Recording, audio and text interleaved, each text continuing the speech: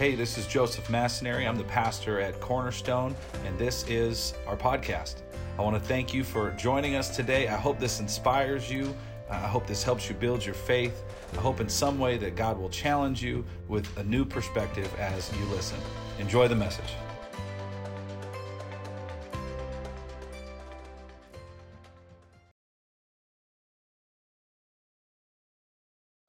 Well, you are looking sharp today. Do you have a Bible? Would you open it up to the book of Genesis, the book of Genesis? And before we get into it, we want to send out one more reminder because we are. How many of us are you ready at the 9 a.m. service for a little bit more sleep? Are you ready? Right? Are you ready to move to 10 a.m.? You right? Are we excited about this? Come on, there's got to be more than just the Ralphs excited about this. Are we excited about the move to 10 a.m.? All right. You know, at the 10 a.m. service, you might meet somebody who's been going to our church for 7 years, but because they go to the 11 o'clock, you have no idea. So when we get together next week, we're going to have a moment where we all introduce ourselves to each other, because you might be like, I think I know you, but I have no idea, and maybe we need to go to lunch together or something like that. So anyways, or maybe after the 10 o'clock service, you just take someone to the Raiders game at 1 o'clock. That's how it goes, right? No, I'm teasing. But before we get into the Word, I want to make one last appeal. And it was something my wife Lindsay and I were talking about. And we were both baptized as kids. And walking into this new season, we wanted to have a baptism Sunday on October 2nd. And as a family, we were just going to take that step and say, you know what, God, we're going to get baptized as we walk into this new season in our lives, in a new season at Cornerstone. But with that, what I thought would be really cool is if we just make it the biggest party ever. And so I want to invite any of you. Maybe some of you, you've gotten old, right? And right? Can we say that in church? I've known people that it's like, I've been a Christian for 30 years and I just didn't get to that. I should have done it. I know the Bible says to do it. I know the Bible says that, we're to love each other and take communion and to be baptized. But for some reason, it just is something that you never got to. And so there's no shame in that. But I want to encourage you, if the pastors on staff can get baptized, so can you. All right? So I want to throw that invitation out. If you want to get baptized with your family, if you're a father, one of the greatest things, I had a father ask me last week, he said, would it be okay if I got in the baptism pool and I helped baptize my daughter? And I went, let me think about that for a second.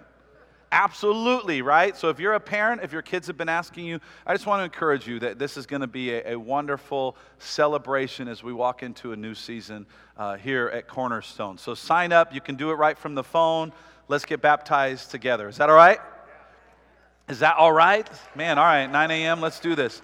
All right, so we've been studying the book of Joseph, or the book of Joseph. That's not a thing. The book of Genesis. And we've been speaking about a man, this Joseph, this young kid. He knows a thing or two about mistreatment, about being treated unfairly. Raise your hand up, or both hands, or stand up, whatever it is. If you've ever been mistreated in your life, would you raise your hand?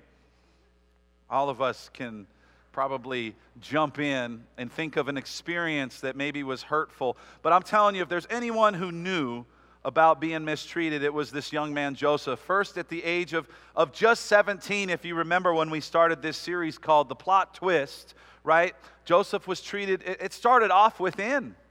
He was totally betrayed. He was sold by his own brothers at the young age of 17 into slavery, taken to Egypt. And then secondly, man, not only is it bad enough at 17, the life you once knew. Think about this. Put yourself in Joseph's shoes for a minute. The life you once knew at 17, your daddy's favorite kid, man, it's one thing for all that to come to an end, but everything you had to look forward to, your life has forever changed. The life you once thought you would have is now completely gone because Joseph is now considered property. He's sold into slavery. He's considered property of a stranger. He is sold into a man named Potiphar's house, and if you've been with us, you know he earns some favor.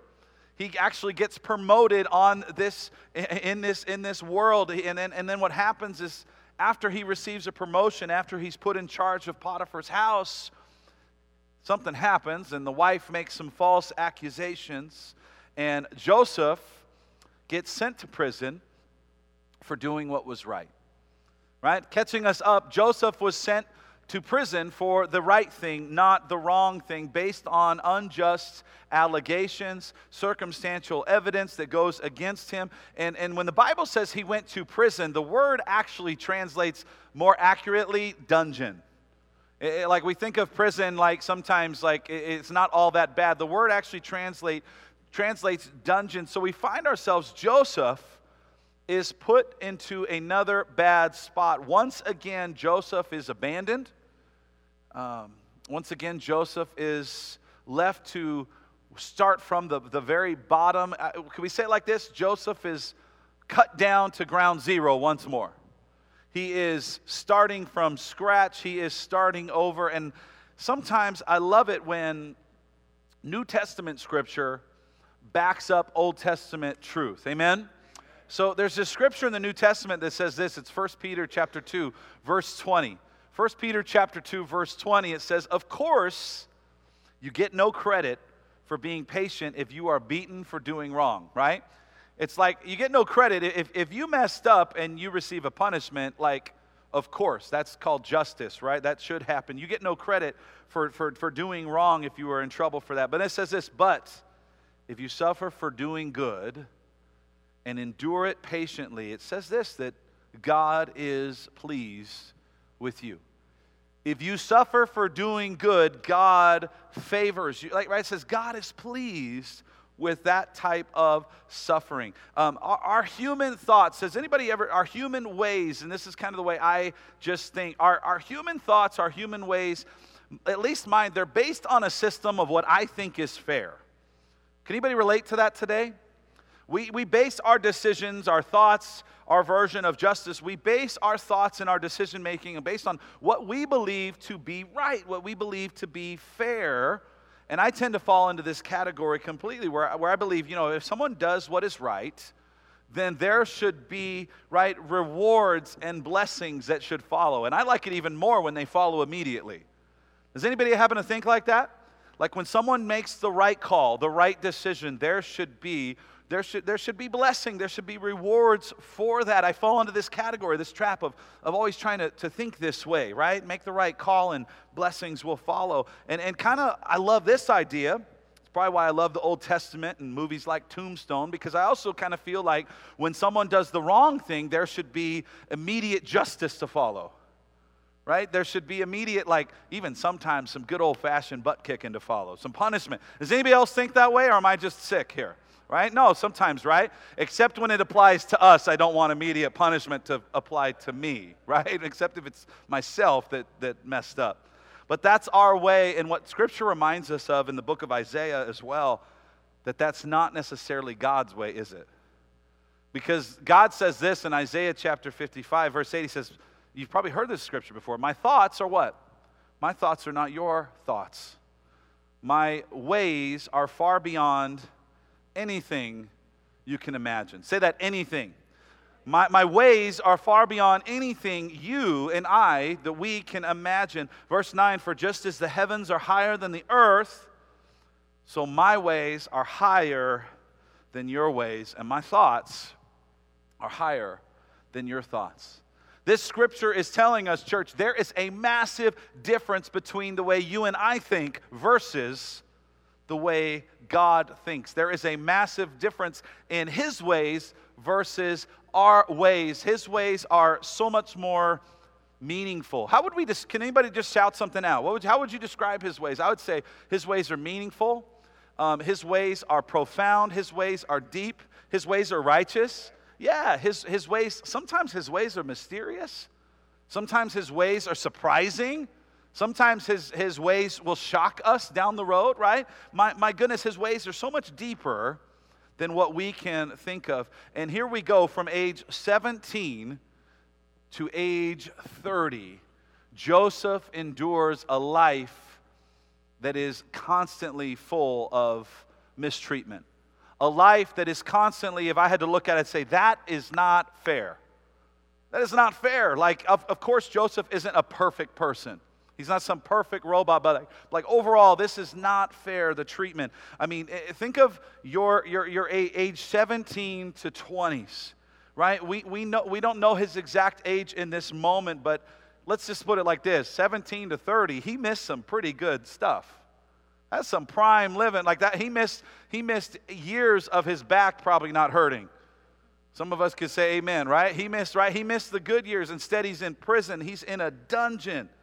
And man, he is starting all over again. So we find him in this context, right? We're moving to the next chapter of Genesis. We find him starting all over again. We find him starting all over again. Number one, would you write this down? Genesis, before we get to Genesis chapter 40. How do we respond to something we don't deserve? Number one, how do we respond to something we don't deserve? This is kind of where we're going to begin this message today. How do we respond when something happens to us that we don't deserve? We're going to see consistently that Joseph responded in a habitual way, and that was one thing he always seemed to do was no matter what was thrown at him, he would keep God first in his life. He would keep God first in his life. Chapter 39, if you were with us last week. How many of us were with us last week? Chapter 39. And I love it. It says over and over again, that, remember this, the Lord was what? With Joseph.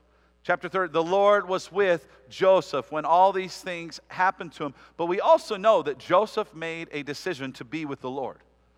He made a decision to keep God first. And I think eventually, the privilege Joseph experiences in Egypt and the legacy he's going to leave, it's because he had a lifestyle of keeping God first, no matter what was thrown at him. I think that's the reason God uses him in such strategic and magnificent ways is because Joseph was so consistent in his relationship with the Lord. He experiences this, as we can say it like this, God, he has privilege on his life after age 30 like no one else. And I believe it's because he kept God first in his life. Are you ready to get into the Word this morning? All right, Genesis chapter 40, verse 1, we're going to begin to study this morning. Would you read along with me? Joseph's in prison, and here we go, church, sometime later. So we don't know how long this is for. He has been thrown in prison for the accusations from Potiphar's wife, and some time has passed, and Pharaoh's chief cupbearer and chief baker offended their royal master. Pharaoh became angry with these two officials, and he put them in prison where Joseph was, in the palace of the captain of the guard. Underline that, circle that, right? He's in the palace of who? The captain of the guard. Remember who the captain of the guard is. Verse 4, they remained in prison for quite some time, and the captain of the guard assigned them to Joseph, who looked out after them. These two important officials, the cupbearer and the baker, two special guests now have arrived in prison with Joseph. And I love, look at verse 4, keep that in mind, right? I love that it says, the captain of the guard assigned them to Joseph. This reminds me once again, no matter how much time has passed, no matter how much politics were played, it's very clear from this scripture that Potiphar knew his wife. It's very clear from Scripture, the very fact that Joseph is alive and wasn't beaten. Potiphar knew his wife, or maybe, I like to think, man, maybe he discovered some things later. Maybe he discovered some information, some false accusations, because once again, Joseph finds himself in charge of the location he is placed in. Yes, he is property, but he finds himself favored so much so that he is in charge of this prison. The cupbearer's job, the baker's job, can we say it like this? They both involve my favorite things, food, right? Cupbearer and the baker. I would love these guys, right? You want to be friends with them. No, I'm teasing a little bit. But both of them, we could say it a little bit, they're responsible for certain aspects of the Pharaoh's life, in that culture, in that time, right? They're responsible for his health, his diet. The cupbearer even actually would be the most uninsurable person on the planet, because the Bible tells us that he would actually taste the food, and if by chance the food was poisoned before it would get to the Pharaoh, bye-bye who? Bye-bye cupbearer. So his life insurance policy would be sky high. No, I'm teasing a little bit. A little dad joke in the house. Very high insurance premiums for the cupbearer. But if you remember, we did a series years ago on Nehemiah. Remember the story of Nehemiah, where what was Nehemiah's role as well? He was the cupbearer to his king. And remember the favor that Nehemiah experiences. when he asked the king for soldiers, and when he asked the kings for transportation and for documents, all the things Nehemiah did, it was because the cupbearer was often placed in a position where they were so close to the king. If they did their job well, it would be no doubt that they could become the most trusted friend of the king. Because the king would know that man would lay down his life for me every day. In many ways, the cupbearer would become the most trusted man in the king's court. And so we know that about Nehemiah, and maybe this cupbearer has a little bit of that relationship with this king as well, but something has happened. As we stop in this verse, something has happened to anger the Pharaoh. We don't know what. The Bible doesn't say exactly what landed the baker and the cupbearer in prison, but it's safe to say it's probably a little bit more than the food was just cold. Something happened. This king is outraged with them. I like to kind of just imagine, maybe there was an attempt on the Pharaoh's life. Maybe he's trying to figure out, was somebody, I don't want to read too much into it, but I am a little maybe somebody was trying to assassinate the king. Or then part of me just goes, maybe the food was just, the meat was cooked too rare and he had some stomach issues. I don't know, right? But the Bible actually doesn't tell us. All we know is the Bible does say they offended their Lord. That's what it says. They offended him for some reason. And the Pharaoh says, captain of the guard, get them out of my court. Get them out of my sight. Get them out of my palace. Someone has broken the king's trust, and there's going to be a price to pay. There's going to be some consequences to follow. They go to prison. But get this. Check this out in this verse, right, church? They go to prison, and in verse 4, they are placed in the very same prison where who happens to be there? This young man named Joseph. This young man named Joseph. And when we talk about scriptures that say, my ways are not your ways, and you could insert your name into that, Joey, right? My ways are not your ways, Rob, right? My ways are not your ways. You could throw your name into there. Look at this. What are the odds? They go to prison, and it happens to be the same prison where Joseph is serving time. Maybe a life sentence. It's amazing how often God will bring people into our lives who are dealing with a similar struggle. How often God will bring people into our lives that are dealing with a similar hurt. Number 2, would you write this down this morning? Suffering has meaning when God gives you people to serve while suffering. Did you hear that, church? Suffering has meaning when God gives you people to serve while suffering. Oh man, that's a tough one, but that's a truth. I've seen it in the life of our church. God places others in our lives that are walking through what you are walking through, or what you have gone through, or who have experienced a diagnosis that you experienced years ago in a different season of your life. And God uses you to build His kingdom through your story, through where you've been. Man, what a truth. Suffering has meaning when God gives you people to serve while you're suffering. Here's like a bonus point. Would you write this in? I don't think I have this in our notes on your phone, but write this down, would you? You know God, it's like I love about people who put God first no matter what hardship they're facing. Here's one way I think you can know God is first in your life. Are you ready for it? You want to know if God's first in your life? When you provide blessing to others while you're still suffering. Like if that, like there you go. Like if we could hand out medals for that, would be like, how do I know I'm putting God first? When you become a blessing to others, even though you are in the pit, even though you're in the dungeon, even though things aren't working out so well, you're still blessing others. Why is that a good thing? I think it's a good thing because it helps us not be selfish. It helps us not focus on ourselves. So often that's our favorite subject, right? We love to talk about ourselves. Can we get back into the word? Verse 5. While they were in prison, Pharaoh's cupbearer and baker each had a dream one night, and each dream had its own meaning. When Joseph saw them the next morning, he noticed that they both looked upset. I love this about Joseph. Slow down and read this. Like, if I'm in prison, I don't care who looks upset. Like, he's been wrongly accused. He's had huge accusations made towards him. And look at this young cat. He says, man, he noticed they both looked upset. And look at verse 7.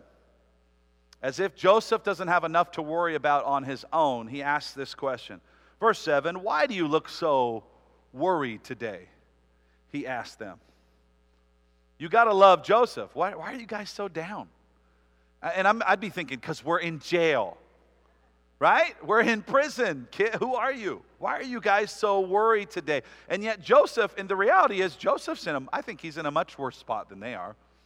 He's probably serving a life sentence. Chances are maybe the king did just have some stomach issues and these guys get out with a slap on the wrist. Maybe, right? I mean, if we know the story, we know that's not quite how it plays out. But from Joseph's perspective, he has it much worse because there is no end to his sentence in sight because of the accusations of Potiphar's wife. And he's like, fellas, why are you so upset?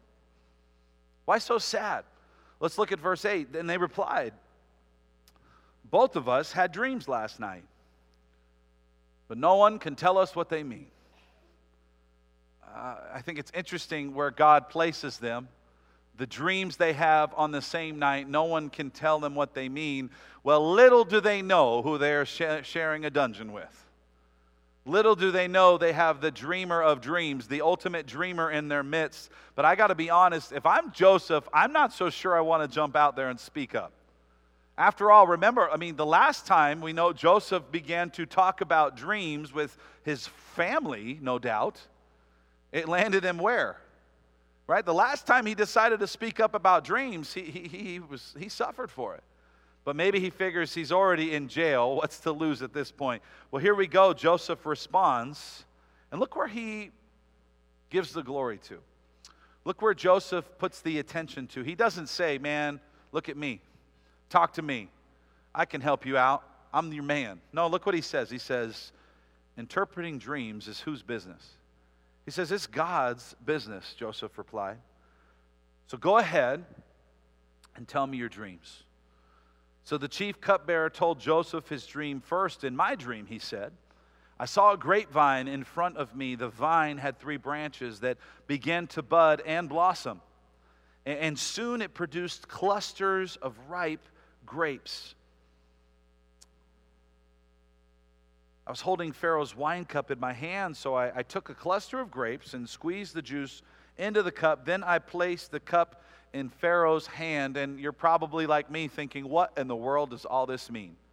This is what he tells Joseph. What on earth is happening here? This vine blossom, grapes plop out, there's clusters. I crush, they pour them into the cup. I raise the cup, I put it in his hand. What does all this mean? Well, Joseph is spot on. He doesn't seem to hesitate. Verse 12, this is what the dream means, Joseph said. The 3 branches represent 3 days. Within 3 days, Pharaoh will lift you up and restore you to your position as his chief cupbearer. Verse 14. I love this verse because it reaffirms the reality that Joseph is human. He's a good dude, right? He makes the right decisions very often, but I love this verse because it's a reminder, a little bit of like, he's like, you need to do me a solid here. Look what he says. He says, please remember me and do me a favor when things go well for you. Mention me to Pharaoh so that he might let me out of this place. For I was kidnapped from my homeland, the land of the Hebrews, and now I'm here in prison, but I did nothing to deserve it. Here we go. Joseph says, man, in 3 days you will be released. You will be restored to your spot. But there's good news, and I love it. But man, Joseph is like, hey, can we relate to this in Vegas? I think we used to be able to relate to it much more in the 80s and 90s. But it's like, can you put in a good word for me? Can you let someone know? Can you put in a good word with that boss at that hotel, whatever it is? Joseph knew that nobody was closer to the Pharaoh than who? The cupbearer. Nobody was closer to the Pharaoh than the cupbearer. Maybe this guy can put in a word. I was put in here unjustly. I was sold unjustly. I should be living in the land with my family, the Hebrews. Remember me when things go well for you. Man, I was put here. I was wrongly imprisoned. And you can't blame Joseph for trying, can you? Can't blame him for trying to talk him into it. And so in this story, as we continue, let's look at verse 16. because I'm just guessing. I wonder how this played out in the dungeon, in the prison, because I'm guessing there was another man there that was just listening to the conversation. And that other man had an important role as well. He was the baker. And I think about this story, and I think he's no doubt listening in. Maybe he just got his head to the wall, head to the right. He's like, what are these guys talking about? And he probably hears some, oh man, that was some pretty good news to the cupbearer. He's good. He's going to be restored. He's going to be okay. Maybe my dream means something good will happen to me too. I should ask Joseph about this. Right? And if you know the story, maybe he should, maybe he shouldn't have. I'm not sure. Depends how you want to go, right? But he asked Joseph about his dream. Verse 16, when the chief baker saw that Joseph had given the first dream such a positive interpretation, he said to Joseph, I had a dream too. In my dream, there were 3 baskets of white pastries stacked on my head. The top basket contained all kinds of pastries for Pharaoh, but the birds came and ate them from the basket on my head. And we have to we have to respect Joseph. At this time, I'm guessing he's working his way up towards his late 20s, probably. And I love Joseph because I believe right away he knew this dream meant bad news. Right away, I bet you he went, oh, pal. Probably just patted him on the back. Baker, this is a bad day for you. But he didn't make up some happy story, did he? I think it's interesting. Joseph didn't. If you knew that someone had something really bad that was going to happen to them in a couple days, I'm not sure I would want to give them that news. But not Joseph. He's a man that tells the truth. He's a man that he doesn't seem so much about pleasing people as he seems very concerned often with pleasing God and just telling the truth. He didn't make up a happy story, but he was straight with the baker. Verse 18, would you read it with me? This is what the dream means, Joseph told him. The 3 baskets also represent 3 days. 3 days from now, the Pharaoh will lift you up and impale your body on a pole. Ho! And it gets better, sir. Then after that, the birds will come and peck away at your flesh. I love that Joseph even included that, right? Been like, interesting. But Joseph delivered some grim news. But I love that Joseph was straight up with him. I love that he told the truth. And let me explain. Joseph didn't seem to ever shy away from truth, did he? It didn't mean that, like being a Christian, following the Lord, doesn't mean we need to say nice, upbeat things all the time if they're not true things. Did you catch that? Like following the Lord, being a Christian, it doesn't mean we need to fake it and be nice and upbeat all the time if what we're talking about isn't true. Number 3, would you write this down? Having a positive attitude towards the Lord, it doesn't mean living unrealistically. Right? Having a positive attitude doesn't mean living unrealistically, right? And even today, there's a social pressure, there's an online pressure, whatever it is, to live in this dream world where Christians are just supposed to be okay with something just because the world says something is okay, right? There's this attitude, this pressure that like, if something is sinful, we're just supposed to root for it and be okay with it just because the world says that particular sin, take your choice, is okay, even though it goes against God's word, right? I think it doesn't mean making stuff up or speaking things that aren't true just to make someone feel good. Joseph didn't seem to do that. Verse 20. You ready for this? Pharaoh's birthday came. He had a party. 3 days later, he prepared a banquet for all his officials and staff. He summoned the chief cupbearer and the chief baker to join the other officials. I don't know what happened. Maybe they got to the root of the scandal. Maybe he just recovered and he was healthy. We don't know, but look what happens. Joseph was spot on in his advice, in his dream interpretation. He then restored the chief cupbearer to his former position so he could again hand Pharaoh his cup. Wow.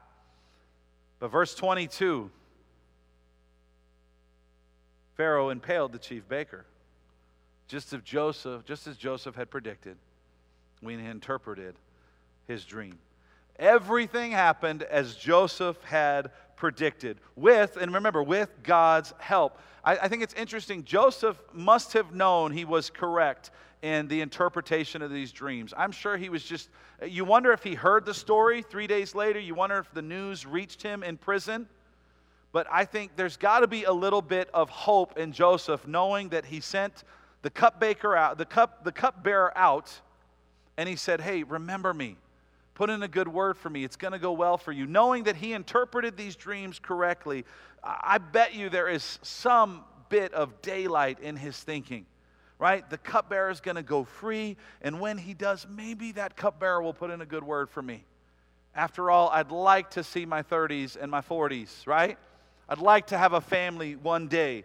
Surely he was anticipating, there had to be something in Joseph where he was anticipating a good report. Maybe a thank you from the cupbearer. I think as we get ready to close this morning, Joseph delivers these two dreams. He interprets these two dreams. Favorable news for the cupbearer, not the greatest news for the baker. Although I will say this, if you had 3 days to prepare to meet your maker, what would you do? I mean, in some ways, I think Joseph delivered bad news, but in other ways, part of me goes, that baker may have had 3 days to get right with God. Right? Think about it. He had 3 days to figure things out. Joseph interpreted these two dreams, and he's a man who can relate to being treated unfairly, and he's got to be hopeful. Man, the cupbearer put in a good word. But I think as we get ready to close today, I think sometimes we live in that mindset that I spoke about in the very beginning, where it's like, God, if we choose the right thing, there should be blessing. If we do the right thing, if we say the right thing, there should be blessing, right? And Joseph is a young man who's been wronged, and many of us can relate. I kind of wanted to close with this idea. Maybe there's some of us here today that you didn't even realize it coming to church today, but you can relate to Joseph more than you realized. Because mistreatment doesn't just come in the form of being wrongly accused and sent to prison. Mistreatment can come in many different forms. Loss can come in many different forms. Suffering can come in many different forms. There might be some of us here where you've endured just someone saying something, false allegations about you. That was Joseph. False allegations landed him in prison. That's why his story is so relatable today and forever, because he's a person who's been mistreated. He's a young man who's been abandoned. He's a young man who's been disappointed with his family. He's a young man who's betrayed by his family. I think we can relate to this, right? When things aren't fair. Maybe some of you are here, and I think of this with little ones that I see in our school and we do life with. There's all the time children grow up without a father. Not by any choice of that child's, right? Not by their choosing. All the time children grow up, it's unfair. They grow up without a mother. Kids grow up without a father, a mother, right? A husband, you may have been working. You can look back on a season of your life. Maybe you're a husband and, man, all you were doing was working your best for the family. And your wife just decided to call it quits, right? This goes both ways. Maybe you're a mom, maybe you're a wife, and you sacrificed everything. You think about mistreatment, how this works. Abandonment, how this works. Disappointment, people will disappoint. Maybe you're a wife, and my goodness, you sacrificed your education, you sacrificed your career, you sacrificed your body to have his kids, right? He got the degree, he got the career, he got the name, and he took the money and he ran and left you with the kids, right? These are real stories. These are real things that happen to us. We can relate to Joseph because mistreatment comes in many different shapes and many different forms. You might be here and you could be in your 40s or 50s and you can think of how your parents mistreated you growing up. Your parents didn't do it all correctly, right? You could be here and my goodness, you're at an age or even young or old where like physically things just aren't working the way they should be. I've noticed that lately. Like I've been walking through some like weird different knee struggles and knee pains. And man, I can't imagine to constantly be dealing with it on a forever basis. But there's some of us here where, man, there's real things. There's injuries. There's you're permanently disabled. There's cancer. There's something that has happened that has sidelined you. And you may not physically be in a dungeon, but it can feel that way. You can feel like, man, there is no hope for this situation. There is no future. There is no getting away from it. Right? Mistreatment looks like many different things. It can look like abandonment. It can look like someone taking advantage of your finances, someone taking advantage of your generosity. There's many, right? Maybe you loaned someone money. Maybe someone took something you gave them. You thought you trusted them and they just took it and they ran. Maybe a business partner, you helped build up the business. You helped do your part and they just took off. I've seen it in our church. I've seen it in our family. I've seen false statements made about people that I love. And you think, honestly, you would think when people have questions, they would actually like ask you about, right? How many of us ever been mistreated or someone said something about you?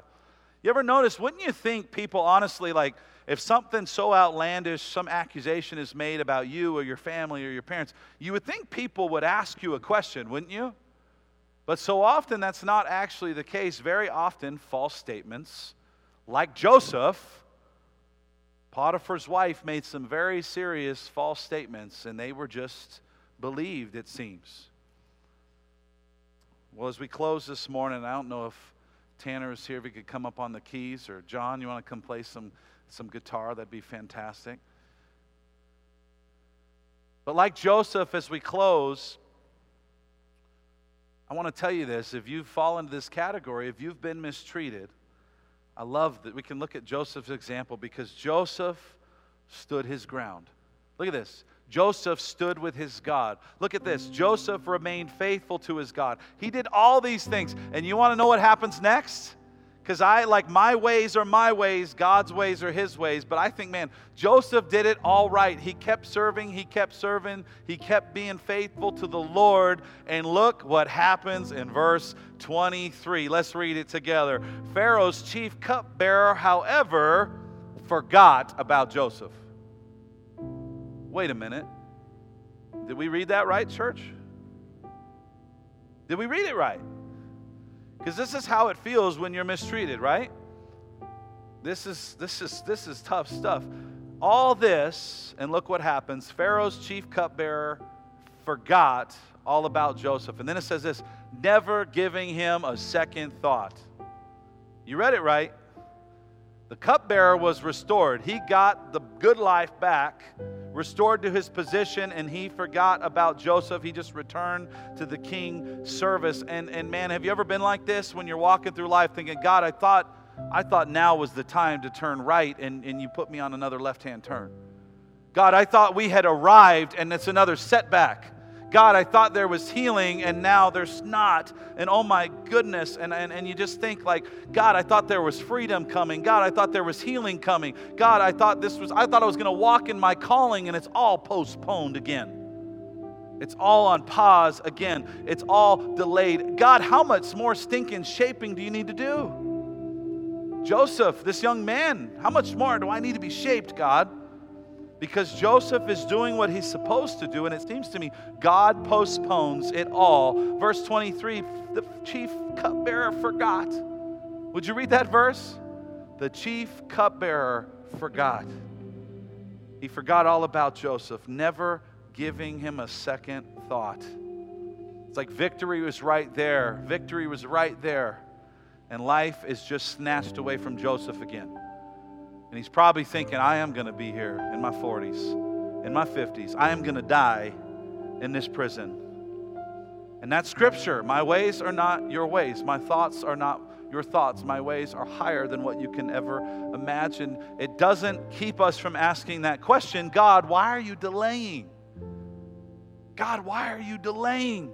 And guess what? This delay is not a 2-month hiatus or a 2-week or 2-hour delay. Joseph's delay is another 2 years, we're going to find out. We're going to find out this is another 2-year wait for something else to happen. You want to know what else happens? You want to know what else happens? Church? You got to be in church next Sunday. I'm teasing. That's it. October 9th, actually. We'll pick it up October 9th. But listen to this, right? Yeah, October 9th, we're going to pick it up. October 9th. We have a guest speaker next week. And so Pastor Tim Russell will be sharing the word. But listen to this. And there's a book C.S. Lewis wrote. It's called The Problem with Pain. It says, listen to this. God whispers in our pleasures. C.S. Lewis says he speaks in our conscience, but he shouts in our pains. Oh, man. How many of you today have walked through something like C.S. Lewis describes? You've walked through cancer. You've walked through divorce. You've walked through a spouse. You've walked through the loss of a child. You've walked through some serious pain. You've walked through it.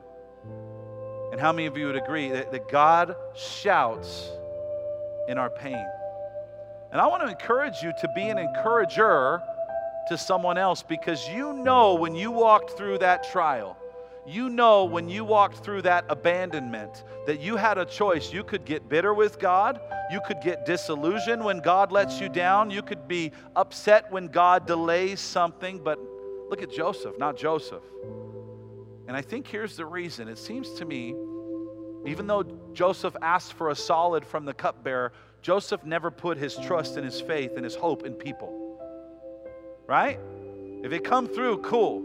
But it seems to me that Joseph always put his trust in God. And when we talk about suffering, when we talk about mistreatment, we know it can look like many different things today. And I'm not sure which category maybe God might be with you in right now. I'm not sure which season of life, which hurt you are dealing with today. But here's what I do know is suffering and mistreatment. Would you agree with this? It always hurts. Lies always hurt. Sickness always hurts. Abandonment always hurts. Gossip always hurts. Betrayal always hurts. Rejection feels terrible. You've done something right, you've done marriage right, and you've been treated wrong. And here's what I want to close with, just this word: God has not abandoned you. Like Joseph, that's it. Like that's the sermon. God has not left you. God has not abandoned you. God has not forgotten you. Let's bow our heads. Let's pray. Heavenly Father, Lord, we thank you for this time in your house today. God, we pray for strength like Joseph. God, when it comes to mistreatment in any shape or form, suffering in any shape or form, God, may you give us the grace to endure, and to endure when we are disappointed, to endure when we thought a door was opening but it slammed shut, to endure when we are skipped over, or to endure when we are passed over, to endure when we are wrongly accused, to endure when we face a physical ailment that we didn't ask for, but now we have to fight. God, I pray for comfort from your Holy Spirit today for those who might be suffering. Suffering with a physical ailment, suffering in a relationship. God, I pray for those that might be suffering today because of a righteous decision. The Bible says in Genesis chapter 39, the Lord was with Joseph. The Lord was with Joseph. The Lord was with Joseph. And I want to tell you today, the Lord is with you. The Lord is with you. Maybe you're here today and you just needed to know that. Maybe you're watching online today and you just needed to hear that. He wants you to know He's with you. He wants you to know He sent His Son for you. He wants you to know He sent Jesus for you. He wants you to know He's waiting on you. He's ready and He's waiting for you. Maybe you're here today and you just haven't even been walking with the Lord. Maybe you're here today and you haven't been walking with Jesus. I want to ask you today. The Bible says that He's ready and He's willing and He's waiting for you to say yes to His His mercy and His grace, yes to His forgiveness. Maybe you are a whosoever. The Bible says, whosoever you can come. You can come through the Son to the Father.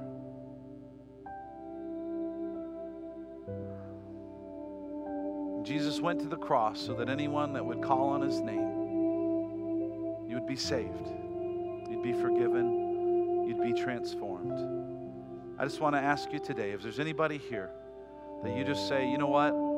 I've been very far away from God. I've been very far away from His Son. I want to acknowledge Him in this house. If that's you today, I just would like you to lift your hand. I'd like you to lift your eyes. The action doesn't make it so. The Bible says if we acknowledge Him before man, that God will acknowledge us. So if you want to acknowledge Him today, I just want to invite you. Maybe at home, lift your hand, say this prayer. If you're here in the house, would you lift your hand? 1, 2, and 3. Is anybody here? You just want to say yes to Jesus this morning? Anybody at all? Can we pray today, church? God, we thank You for this time. Would you repeat after me? Heavenly Father, forgive me of my sin. Would You change me? Would You make me new? Jesus, be my Savior. And Jesus, be my Lord. God, we love You. We worship You. In Jesus' name we pray. Can we all say amen? Amen. Amen.